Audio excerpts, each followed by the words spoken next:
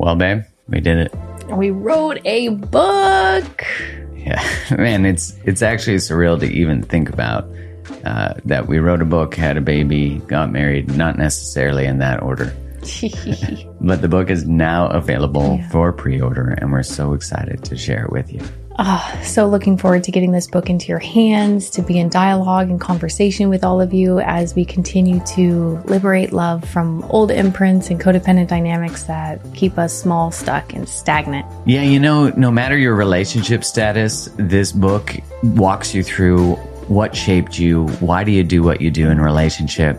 It dives deep into your relationship blueprint, attachment styles, and most importantly, which is different than every other book that's ever covered codependency in the past, we explore the role of the nervous system in that. And the book is called Liberated Love. Yeah, release your codependent patterns and create the love you desire. Go to createthelove.com/liberatedlove to order your copy now. That's createthelove.com/liberatedlove. And get that pre-order in, and you'll be able to get a free download of a meditation we created and a workbook that goes along with it. Much love and appreciation for your support. Much love. Thank you. This episode is brought to you by Paramount Plus. Get in, loser! Mean Girls is now streaming on Paramount Plus. Join Katie Heron as she meets the plastics and Tina Fey's new twist on the modern classic. Get ready for more of the rumors, backstabbing, and jokes you loved from the original movie with some fetch surprises. Rated PG-13. Wear pink and head to ParamountPlus.com to try it free.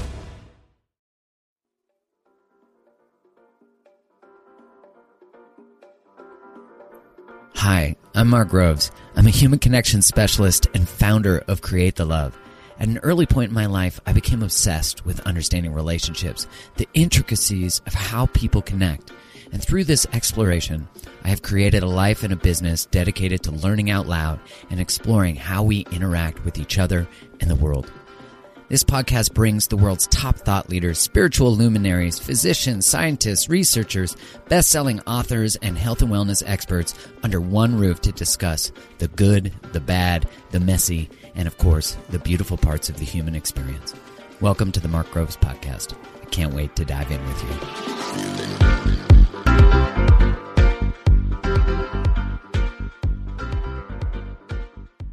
Based on the time of year and what's going on in the world, I am all about making sure that my immune system is operating at its best. I want to make sure that it is in tip-top shape so that whatever it might meet, it is able to fight off. And so one of the ways I do that is I use Organifi Immunity. It's 100% organic. It's got 500% of your recommended daily dose of vitamin C, and that vitamin C is sourced from organic cherries. It contains the immune-boosting power of ginger, turmeric, and also zinc. It is gluten-free, dairy-free, soy-free, vegan, all of those things. And as I said, 100% organic. And it also has a vegan source of D3 from lichen moss. And that provides 1,000 international units of vitamin C, which is 188% of our daily recommended dose. Vitamin D is so important to modulate innate and adaptive immunity. So if you're interested in giving your immune system a boost and a little bit of extra in order to fight off what might come towards you this season, check out Organifi.com/createthelove. You get 25% off anything you order from there. They have such incredible products. I love them as a brand. I love them as a culture. I love them as a company. Go check them out now. Well, it's such an honor. I mean, I want to say the man, the myth, the legend, Aubrey Marcus, welcome. Yeah, happy to be here, brother.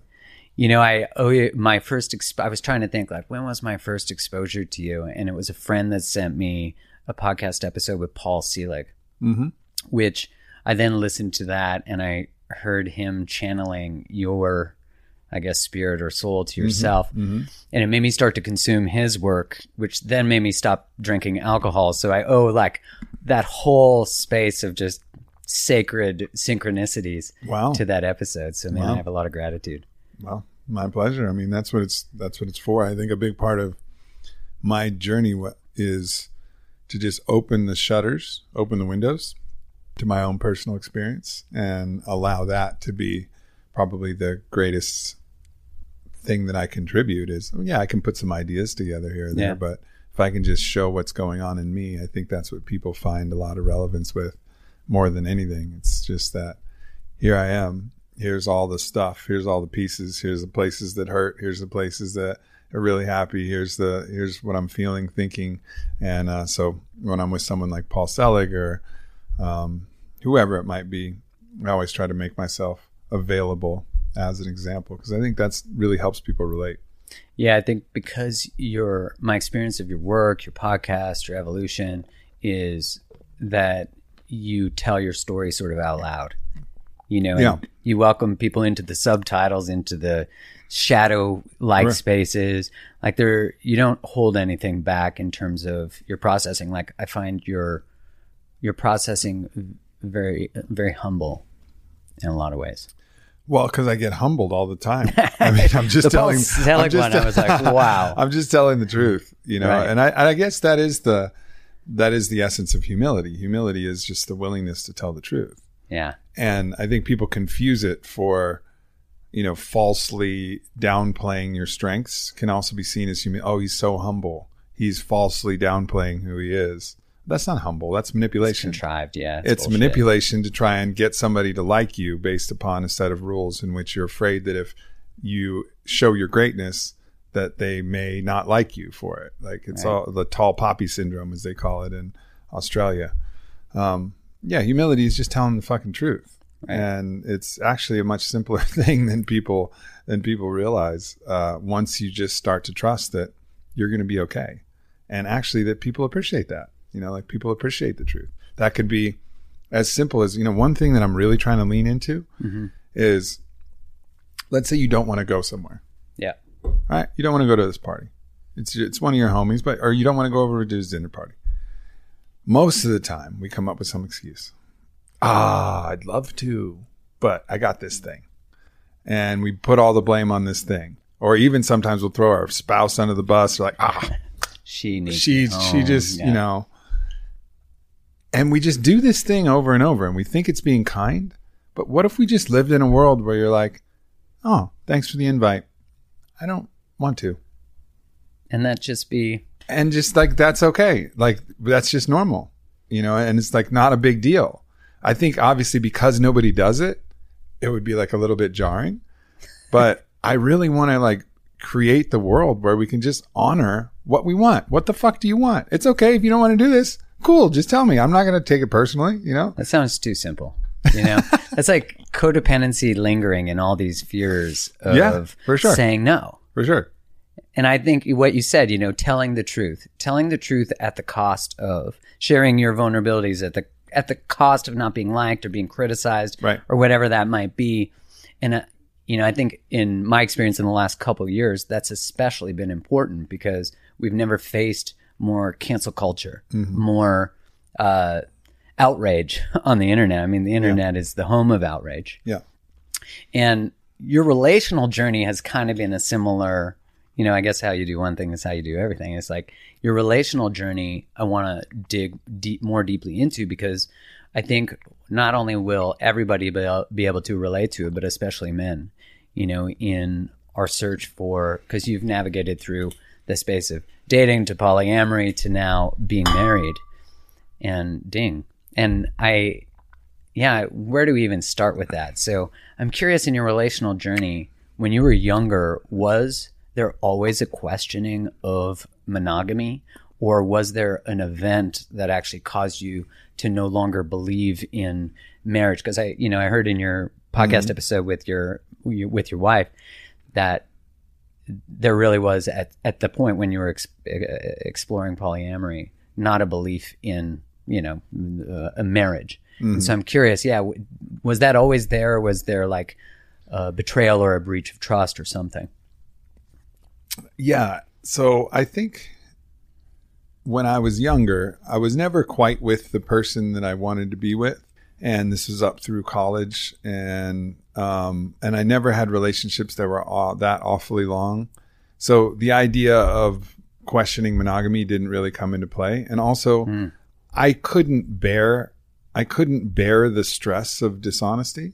I mean, I could try to laud myself as having some noble virtue of honesty, and I think I do, but also I just can't bear it. I can't bear the stress and anxiety of dishonesty in that situation. So cheating was off the table for me. But I never was really in a relationship that was quite long enough for that to become for you to even too much of an it. issue, you know? And I think, you know, if you read like Dr. Wednesday Martin's book Untrue, you'll start to see in the aggregate around that 18-month, 2-year mark, that's where you start to kind of feel the decline and the desire to go out and seek novelty. Everything was still novel to me back when I was younger.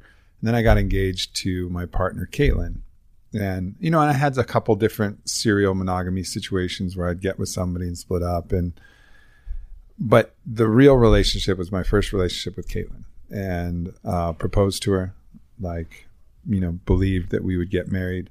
We had an arrangement where we could bring in other female lovers into the bedroom. But at that point, I was far too jealous, and also underneath a paradigm that said, we are like, you know, bulls or lions, and we will fight to the death to protect our, you know, pride and our woman and our pride of other lionesses or whatever. And that's just how we are, right? Mm-hmm.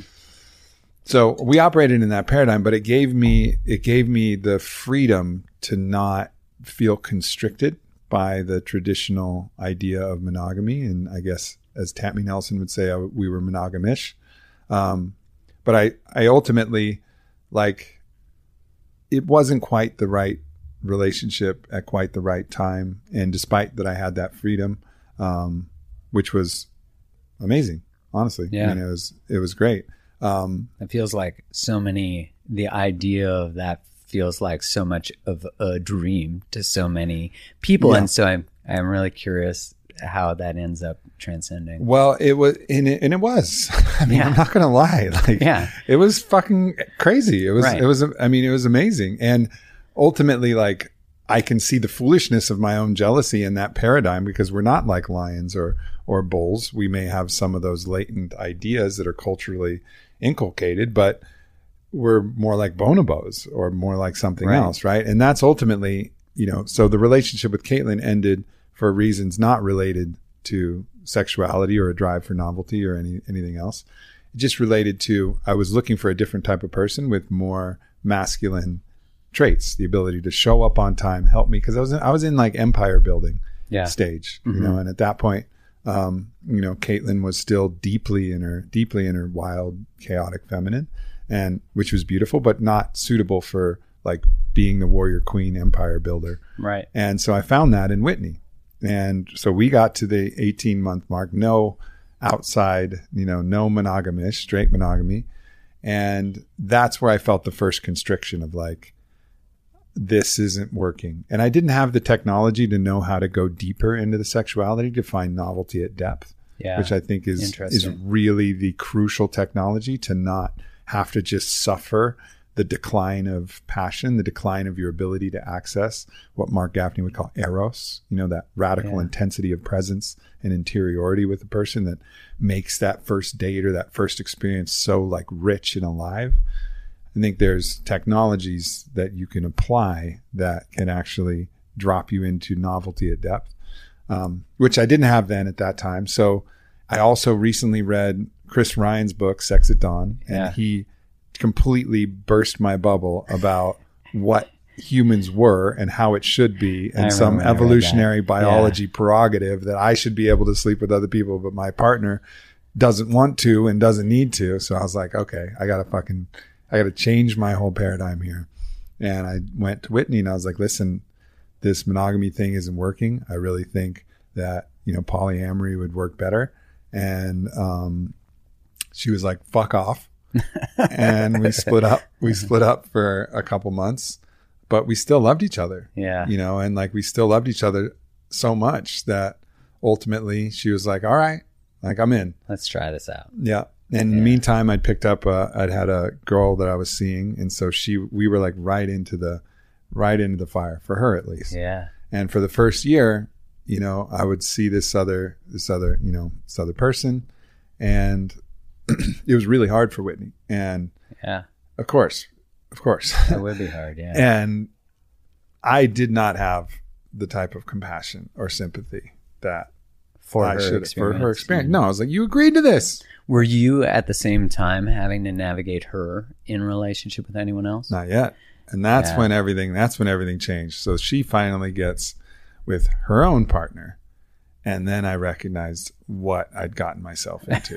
Because it was as much as my brain could wrap itself around the philosophy, every cell of my body was screaming to fight, vomit, cry, run away, like all of these different things, just this tempest within me that I could never really ultimately quelled. And we gave it a run for a good 6.5 years. And there were some beautiful, beautiful experiences, a lot of growth, a lot of challenge, a lot of, it was all of the different things. And I think kind of finally towards the end, I'd made peace with my ability to withstand the hard times, to enjoy the good times. And I wasn't necessarily happy, but I wasn't suffering.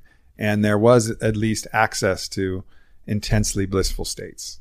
And I was actually pretty okay with that, Meanwhile, I'd had deeply, deeply strong feelings for Vailana, for the last 2 years of that relationship. But Vailana wasn't interested in polyamory and didn't want to give it a go and was with another partner. And so I never really got to explore that. But I always had this question mark, like maybe with her, I'd be willing to try something else, especially because I'd experienced the full gamut of polyamory, honestly, with my honest effort.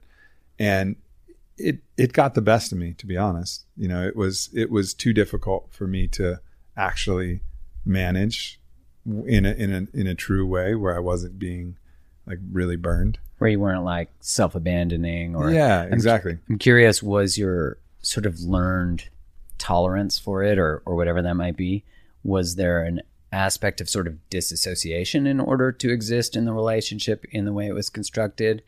Like I think like you, I can use my intellect and a book and things like that to construct, okay, I can navigate these things. Maybe I'm just needing to stretch myself spiritually, consciously, and yet somatically, I'm still coming back to this like inner rage or inner, because I think of the basis of human relating, and you think of in workplaces, it's the same. It's like we need psychological safety, and we need to know that in partnership, no matter the construct, there's this question that's always being asked unconsciously, which is, when things are hard, will you be there for me?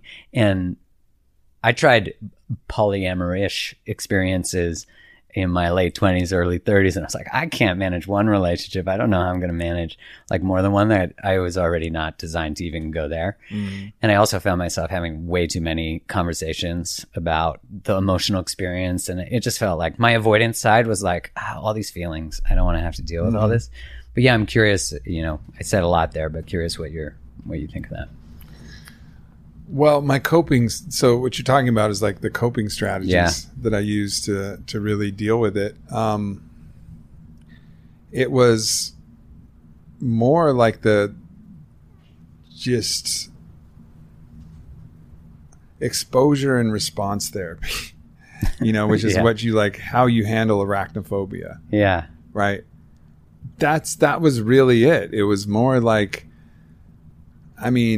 I would feel the feelings.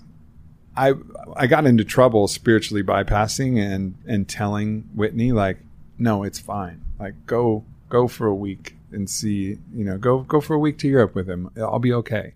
And then like 4 days in, like I wasn't okay. Yeah. And that was a big mistake. Like believing, and I genuinely believed that I would be okay when I wasn't okay.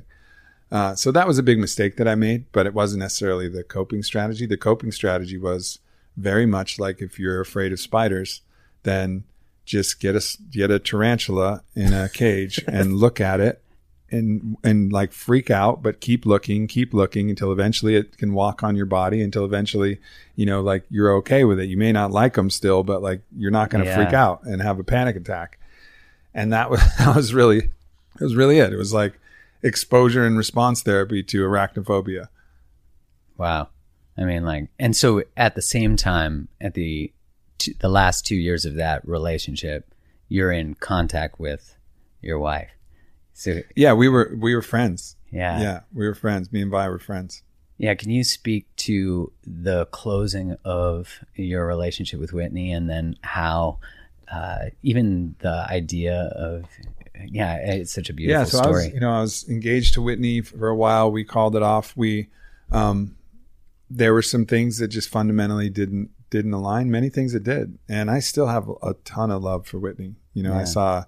I saw today that she made a post where she was singing on stage in Nashville with her guitar, and I wanted nothing more than for her to sing on a stage and share her voice with the world, and I'm so happy for her. And we don't talk all that much anymore, but there's still an immense amount of love there, and I really appreciate her.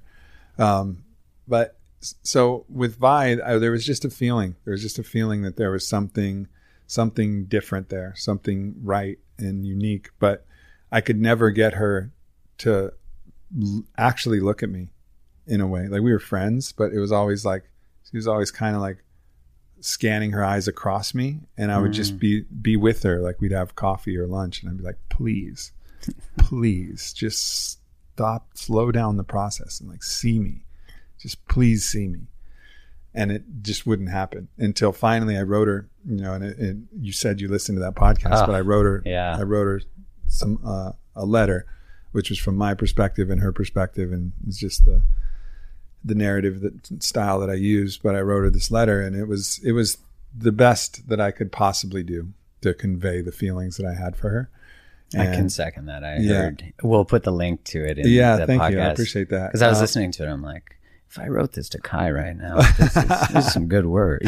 Yeah. I mean, I remember I read it to my dear friend Kyle, and he's one of my best friends on the planet, and we were in Sedona together. And I had tears in my eyes, and I just told him, I was like, this is the best I can do. And he goes, yeah, brother, this is the best you can do. When you read it too, you could hear the emotionality of which it was written in. For sure. Yeah. I mean, it was a full pouring of my heart. And that was September 2019, and didn't land.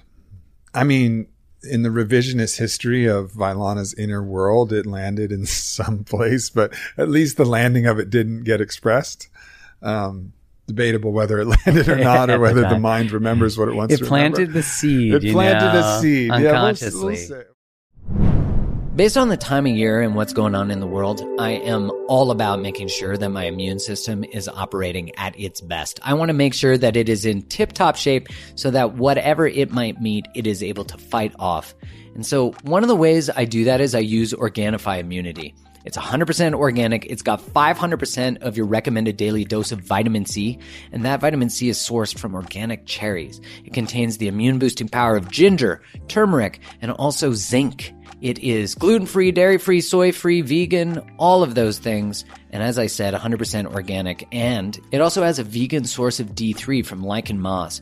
And that provides 1,000 international units of vitamin C, which is 188% of our daily recommended dose. Vitamin D is so important to modulate innate and adaptive immunity. So if you're interested in giving your immune system a boost and a little bit of extra in order to fight off what might come towards you this season, check out Organifi.com/createthelove. You get 20% off anything you order from there. They have such incredible products. I love them as a brand. I love them as a culture. I love them as a company. Go check them out now. Dear Vailana, what would it feel like to know that you are chosen beyond a doubt? How would it feel to be fully seen for the full potential of who you are? How would it feel to be with someone who could hold the fire of you as your hottest burning star and turn it into the warmth of a smile and a laugh? How would it feel to have a partner who could hold your hand all the way up to the moon, where you could shine your medicine on all mankind? What would it feel like to be cherished for every smell, for every kiss, for every cuddle, and for every touch? How would your heart feel to never worry that you were too much or not enough? What would it feel like to have a brave king fighting with every breath for the good of all, who melted to heal in the arms of his queen? What would it feel like to have a child in your belly, knowing that it was coming into a world of peace and love deeper than any fairy tale ever told? How would it feel to know your king has traveled into the darkest corners of his ocean, and there are no monsters they are hiding left to sting and bite you?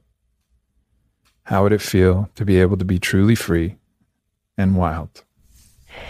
That made me really emotional.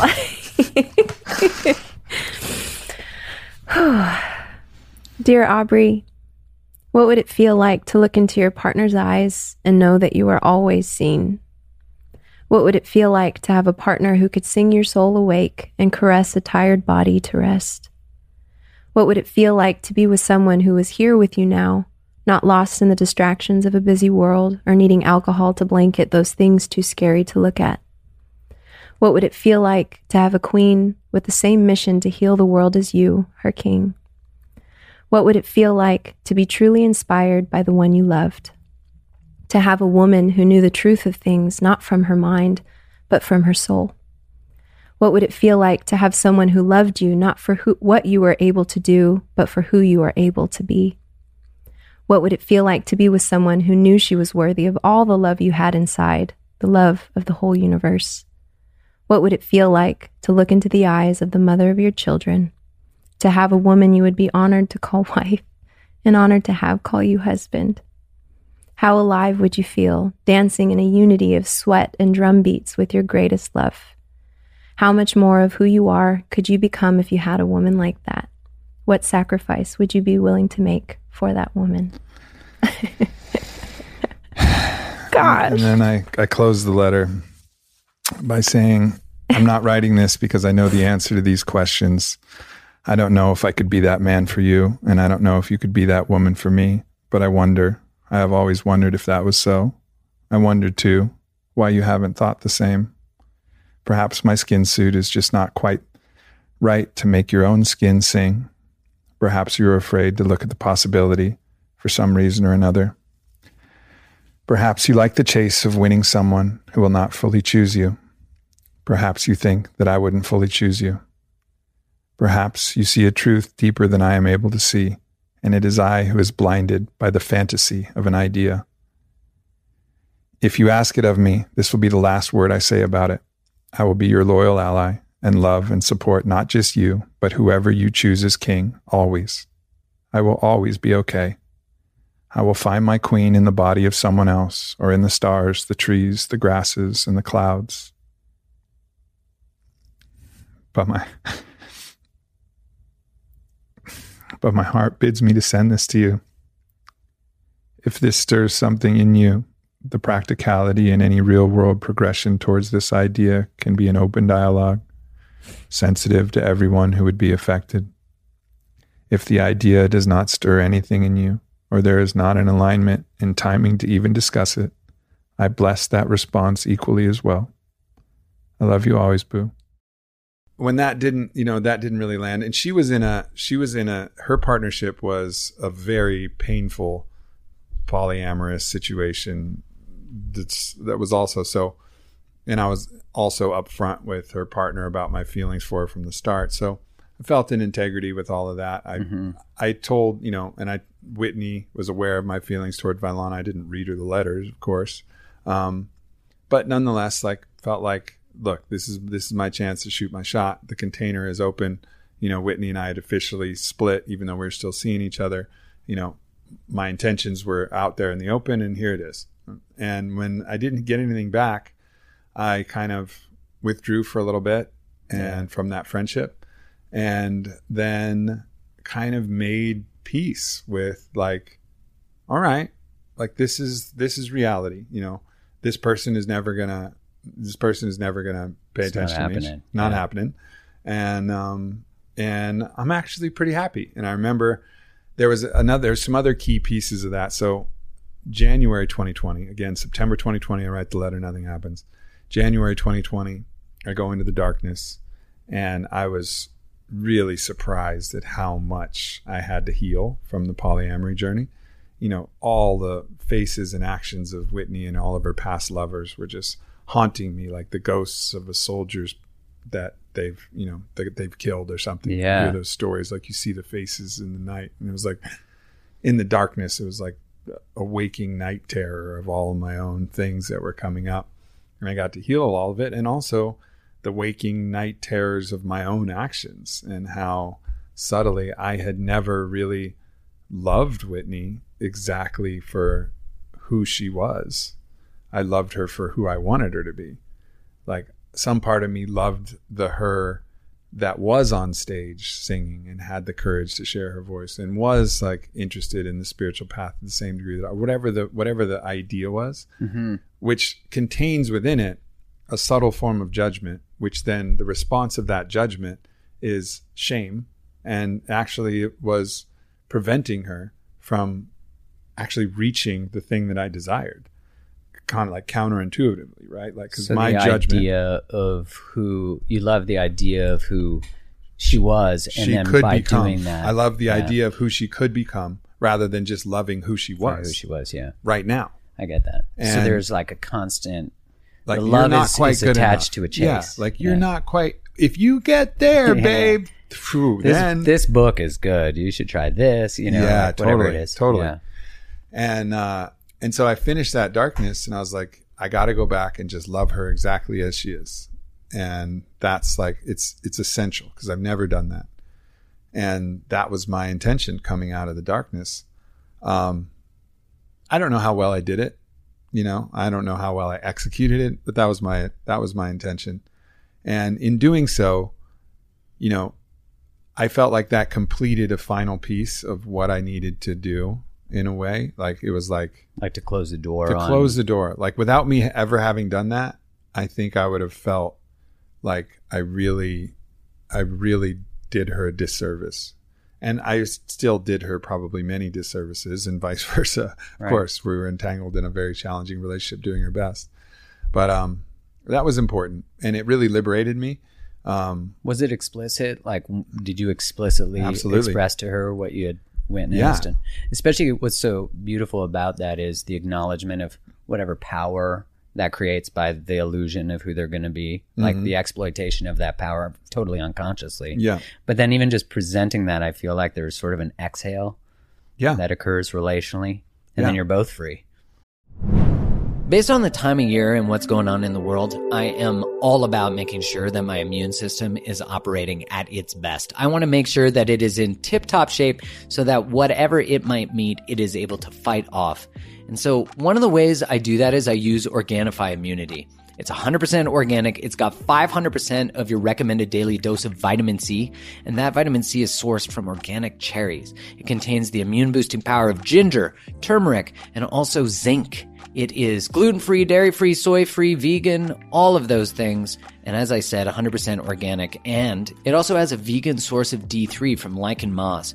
And that provides 1,000 international units of vitamin C, which is 188% of our daily recommended dose. Vitamin D is so important to modulate innate and adaptive immunity. So if you're interested in giving your immune system a boost and a little bit of extra in order to fight off what might come towards you this season, check out Organifi.com/createthelove. You get 20% off anything you order from there. They have such incredible products. I love them as a brand. I love them as a culture. I love them as a company.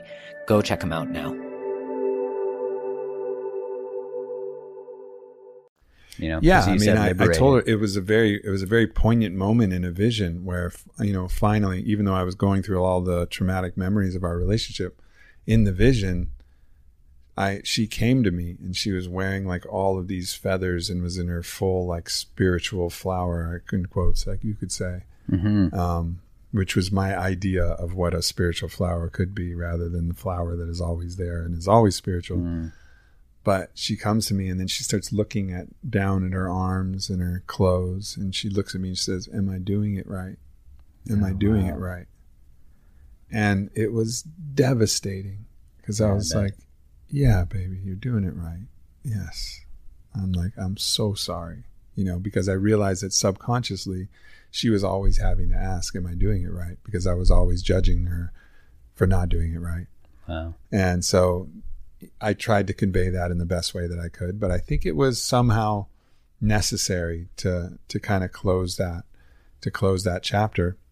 And I actually remember after the darkness, even though I wasn't fully contented in that relationship, I was pretty happy. Like I was on a dating app and things. I was meeting a lot of cool people, and I was like, me and Whitney were still having fun, and I was still like, life was pretty good. I was pretty happy overall.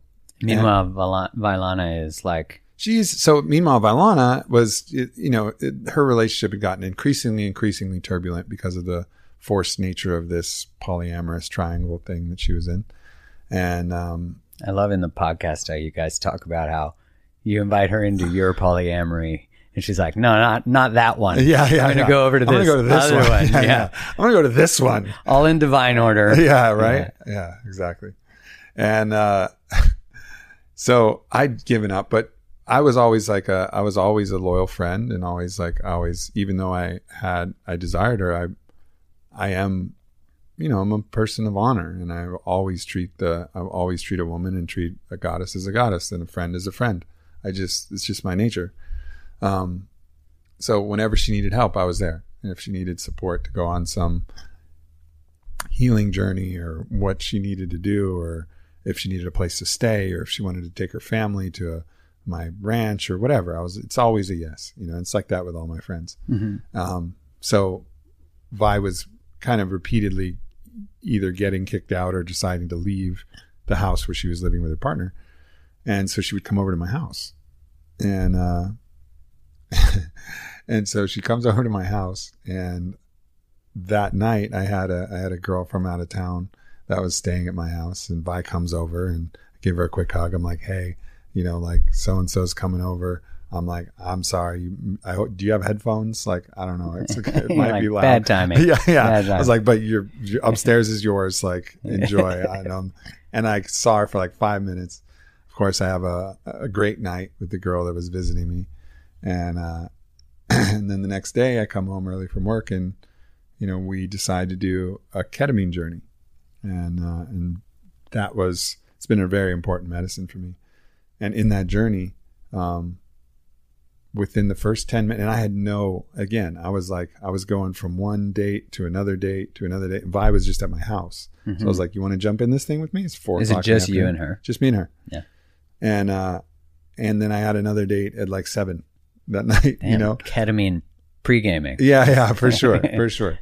So it was, we jump in, and within the first 10 minutes, it was like we were already married. Mm-hmm. Like we had been married, we were already married, our souls were married, and it was incontrovertible. Wow. And that was the moment where it started. And of course, there's a lot of things in the 3D that we had to figure out. But things moved really quickly, and it moved quickly. Nobody understood it. It was like, why are you moving so fast? Like what? And lots of criticism, especially from, our other people we were seeing about like, why the hurry? What's going on?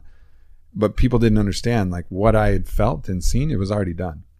Mm-hmm. It was already done. And it was just now time for the 3D to catch up. And so that was, it's about 2 full years ago from now. And, it's been an amazing and powerful journey over these years. And, I think the key thing for us is to understand how to, first of all, resolve any of the issues that we have, find like that deep place of resonance, but also, as I was mentioning, the ability to find the novelty at the depth. Yeah. And this is, this is the essence of Tantra, Tan meaning to expand, like the ability to expand a moment. Because if you expand anything enough, you'll find novelty. Like you take a magnifying glass to a butterfly's wing, and it's no longer just a butterfly's wing, which is beautiful, but all of a sudden you see the fractal patterns of all of the molecules, and you're like, whoa, it's crazy. And that's what you can do with a moment in your sexual expression and your experience. And so that's been like a deep part of our practice. And I think one of the things that I would really say makes, monogamy work. And we also have our own, version of it. that has its own, and I don't want to get into the personal aspects of that, but we have our own version of it that allows some different freedoms and some opportunities and different things. Definitely not polyamory. We both had our dance of that. But nonetheless, it's about like finding the way to really establish the deepest level of trust and to be like, you are my queen, I am your king forever. Like that is never going to change. I choose you. Yeah, I choose you, and I choose you every single day. And then from that level of safety, then there's both freedom and the ability and the willingness to explore deep, deep levels of novelty. Yeah, there's something interesting about the choice, which creates the standing still together, that allows both, because usually one's sort of like afraid and running, or the other one's, and there's not often just, because our wounds make us do that. They make us either pull us away or make us chase. And then we're not in a sort of regulated nervous system state, but just in a space where we're actually able to be curious and go deeper.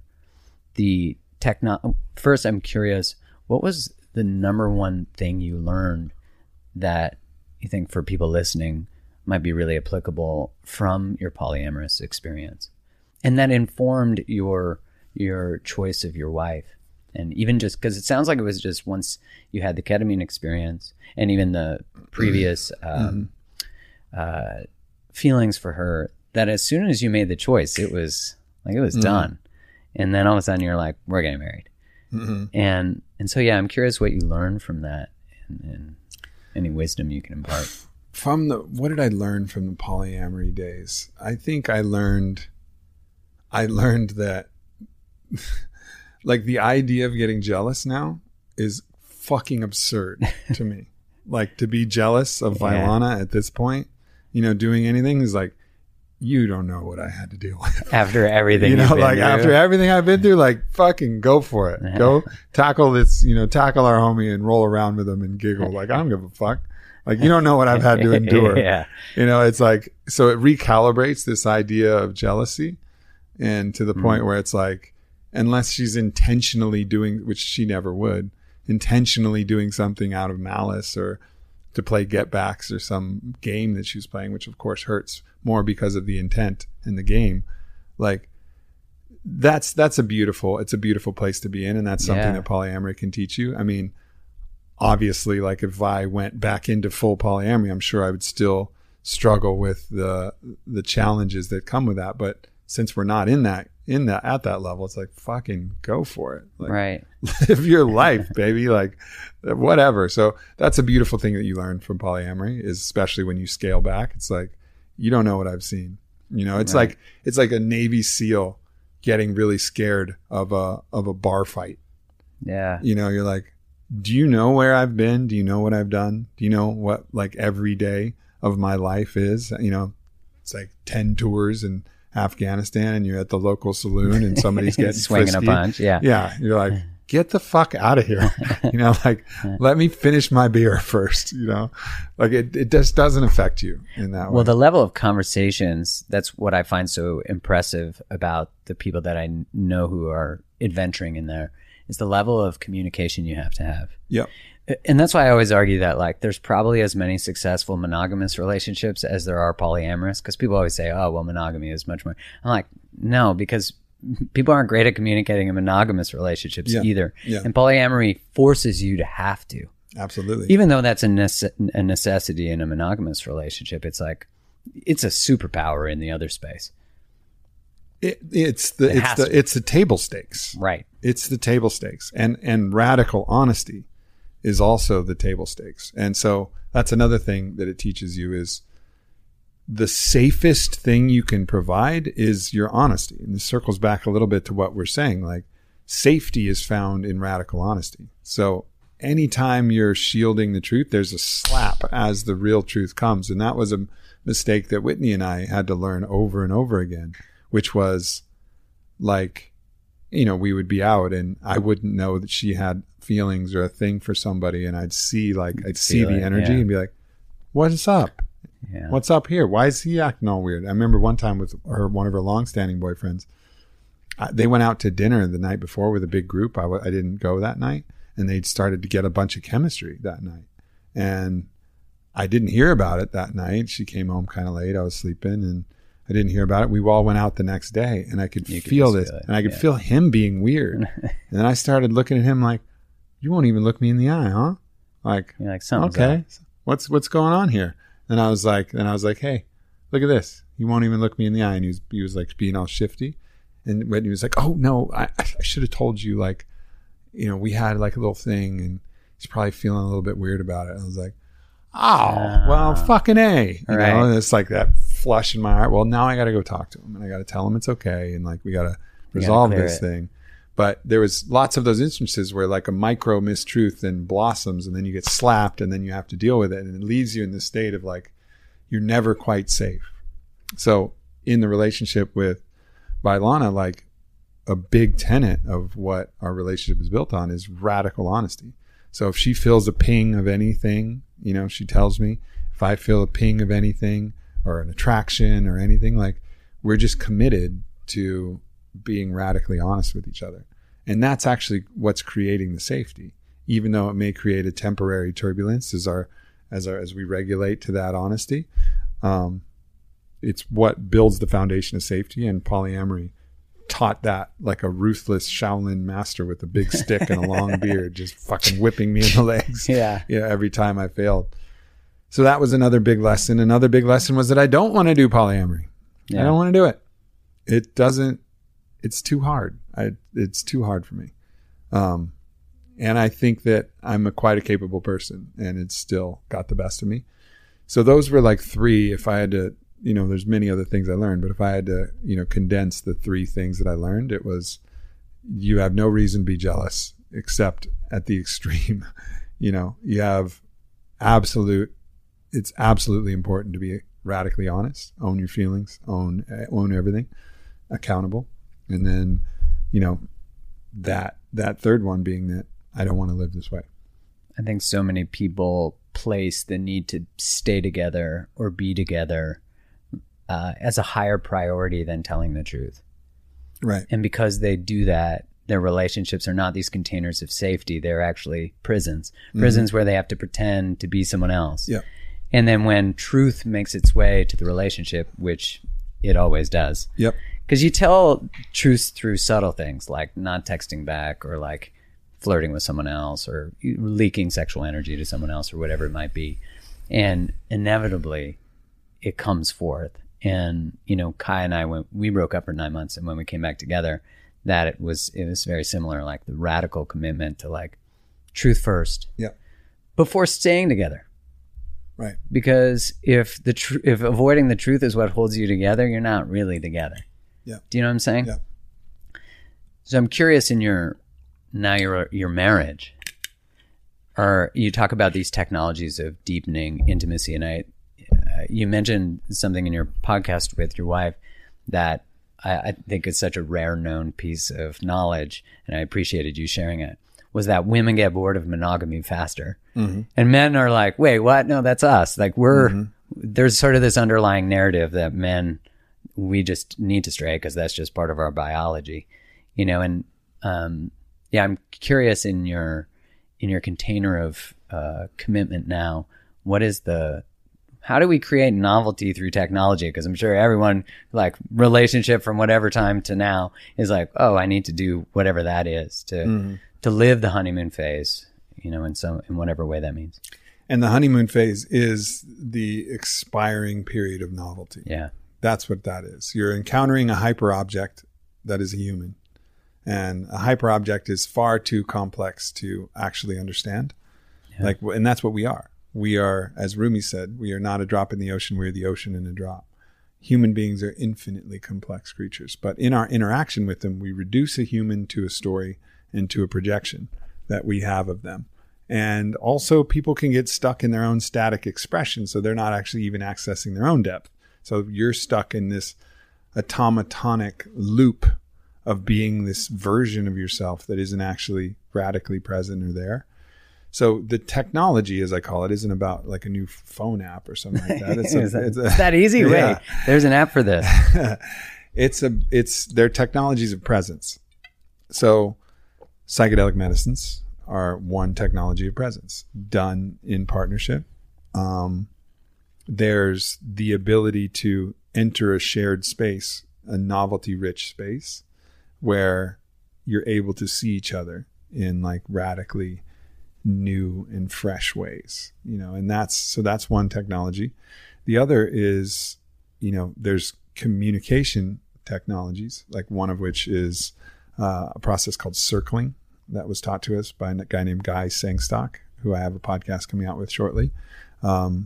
Amazing interpersonal communication of like deep listening, withdrawal of projection, like owning all and like really paying attention to each other, which is slowing down and entering enough deep listening that you're actually getting into the depths of understanding of another person. So communication technologies like that, and then sexual technologies. And the sexual technologies are based on a lot of wisdom from, the ancient sutras and, different practices like breath work, eye gazing, circulation of energy,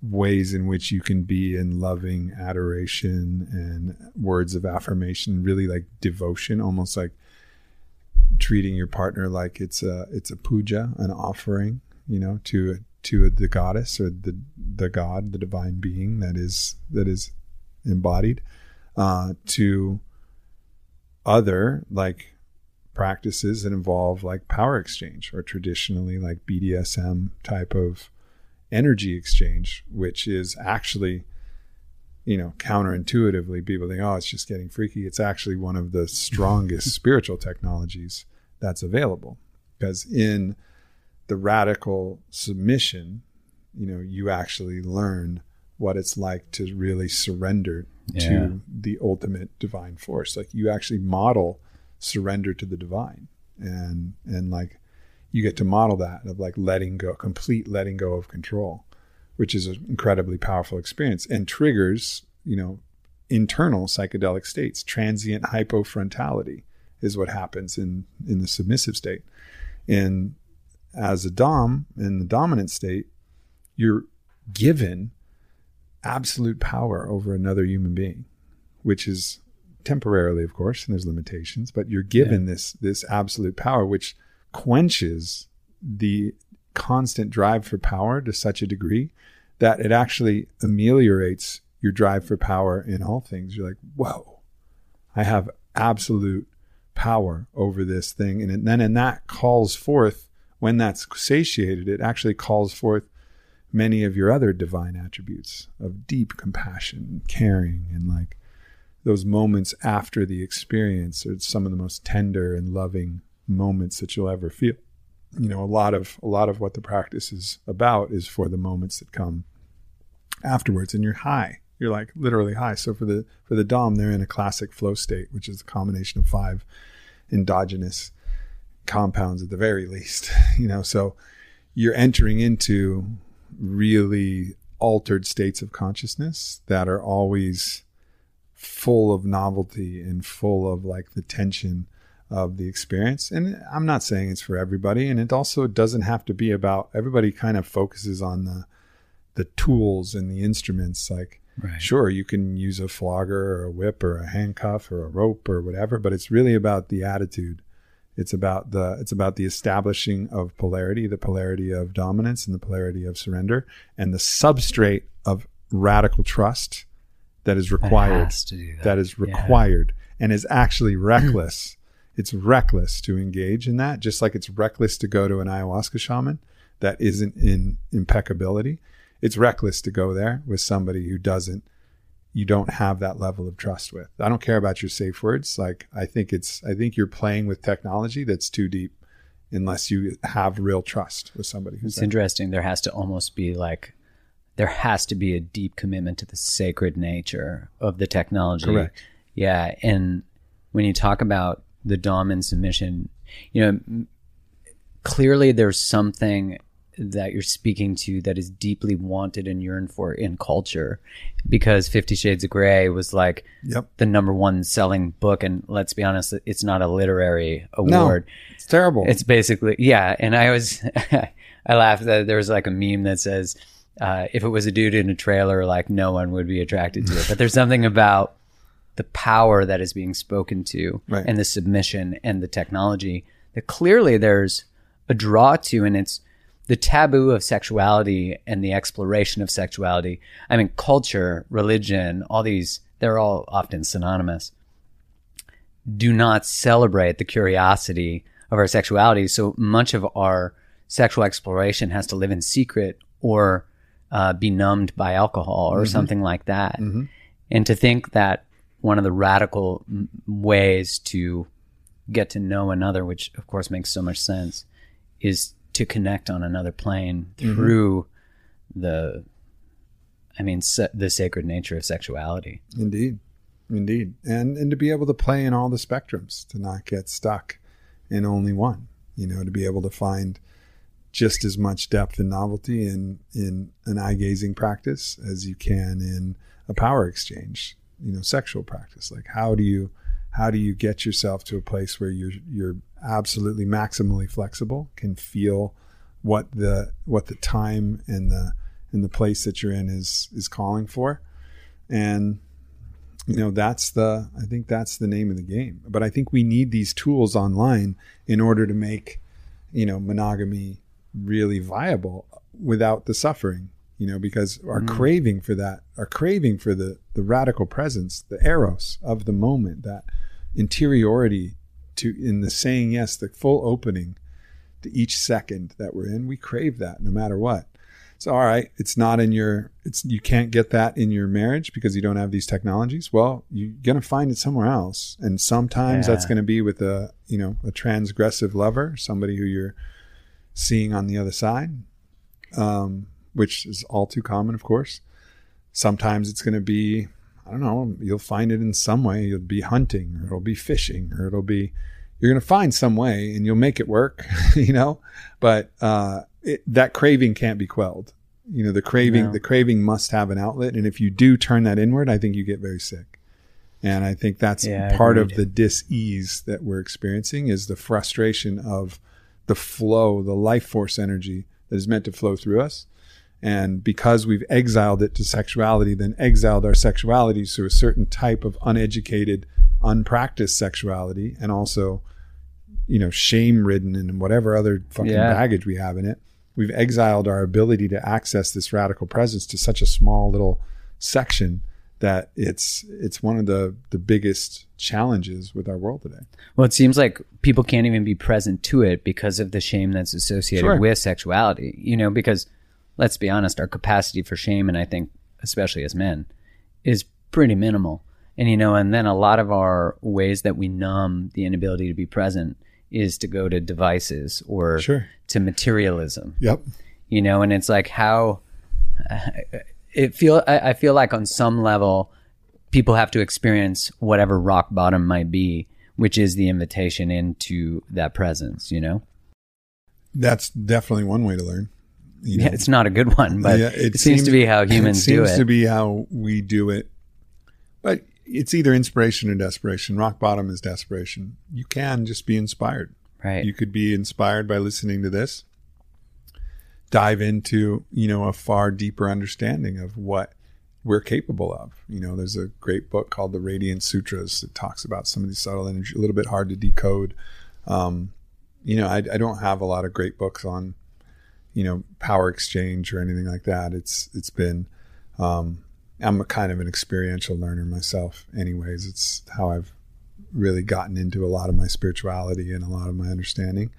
But there's, I'm sure, plenty of great books and resources out there to really learn how to go through all of these different spectrums of experience. Certainly, and as I mentioned, it's not only that. There's, interpersonal communication technologies. There's all kinds of ways that you can develop practices that help keep the partnership really refreshed and alive. I don't ever see the honeymoon phase, waning or ending for Vailana and I, because we just continue to see each other at even greater depth. Like date night is my favorite holiday of the year, legitimately. And I believe that it's going to be that way forever. But not because we're special, but because we just have the techniques. When you spoke to the complexity of the human, and that when you turn to your partner with the curiosity of knowing that you can never fully know all the depths, Mm-hmm. and that makes it a mystery, it makes it an adventure rather than like, I already know what you're going to say. Like, I can Right. finish your sentences. I'm Right. tired of your shit or whatever, Right. which seems to be the normal way that people relate. Yeah, it is. And you start to become less and less tolerant of that, Yeah. like, like ultimately, I steer conversation into one of two areas as quickly as possible, either absolute fuckery and just like going back and forth, talking shit, like having fun, having laughs. Yeah. I love that kind of, because there's novelty in the laughter. Of course, that's the nature of laughter itself. If you heard the same joke 10 times, you're not going to laugh. Yeah, true. Right? Like laughter is the thing that's unexpected. It's a sacred gateway too. There's no doubt. Exactly. Yeah. So like that's one way I like to go. The other way I like to go is to depth, to try and explore some kind of novel thing together, to build some new machine of logic and understanding with somebody. And those two things get me like really into the space. And if a conversation is steering in another direction and I can't change it to one of those, I'm fucking out. Yeah, makes sense. Like I'm out. Like I'm not really interested in that. It's so that's just kind of that's just the way it is. And it's like that a little bit in the relationship. Obviously there's a little bit more grace. Sometimes you have to talk about the banal, normal shit of existence, but I always love to go and take that deeper, ask that next question that's like a little bit deeper or expose a deeper layer. That makes it a lot more interesting to me. Well, it makes you need to be present because you've never experienced that moment, that answer, right. That thing. Okay, I have two more questions. One, my friend Don is like your super fan, and if he wasn't married and you weren't, he might pursue you. But you completely changed his life, as I'm sure many, many, many people. And he's like, you have to ask him, what was the number one thing he learned in the darkness? Like the number one thing he learned. And I listened to your episode about that experience, and there's a part of me that's like, I got to do that now because I was afraid of it. Yeah. Which makes me think, oh, well, there's something that dwells there. Yeah. So yeah, I'm curious, what was the number one thing? You're afraid of the darkness. You're afraid of yourself. Right. Nothing else in there. And that's why it's important, right? Like you aren't afraid of the dark. You're safe. Right. You're like as safe as you could possibly be.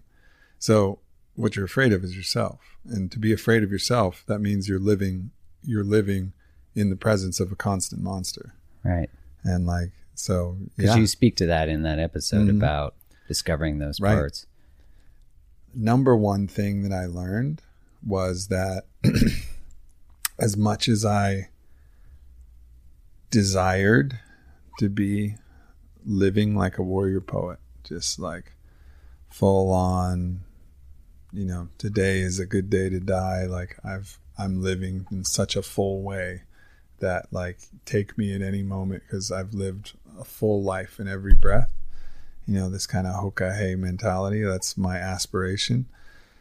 A big part of me was afraid of letting myself fully love life because I was always preparing for the next bad thing to happen. Mm-hmm. I was always preparing for some trauma, some stress, something. And I had trained myself not to allow myself to enjoy things too much because I was always ready to handle that next situation. And somehow, instead of really living with my heart open and full of bliss, I was dimming all of that down to prepare myself for some hypothetical loss, heartbreak. And that's no way that I want to live. And I wish I could say that after the darkness, I've completely healed that. It's in my awareness and I'm better than I ever have been. But I think that's one of the biggest challenges is the willingness to have the courage to live full out, love completely, enjoy completely, celebrate this existence that we have with as much gratitude as possible, knowing that it can all be taken away like this.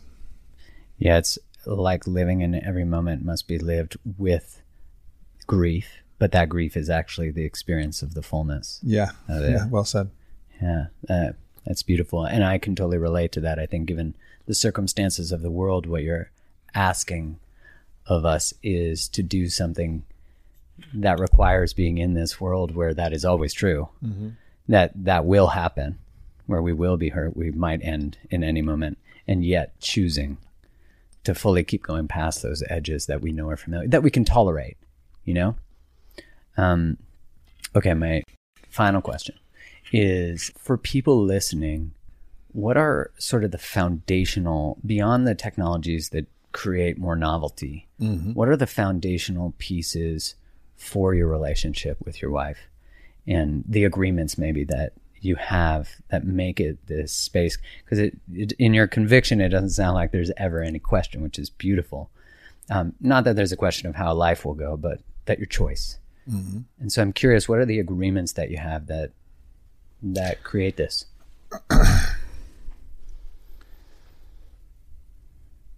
The interesting thing is that I think we all like to say, and even you said it a little bit there, and I don't want to imply what you meant by that, which is like that, well, you know, we don't know where our lives are going to go, and if our lives go a different direction, we'll just listen to the accord with life itself, and we'll make a change. And while yes, that's true, there's a level of commitment that goes beyond that.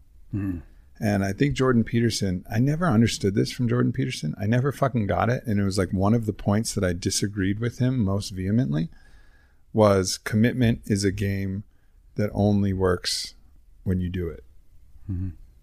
Like when you really commit, like when it's done, when you really commit. It doesn't work if you have an out.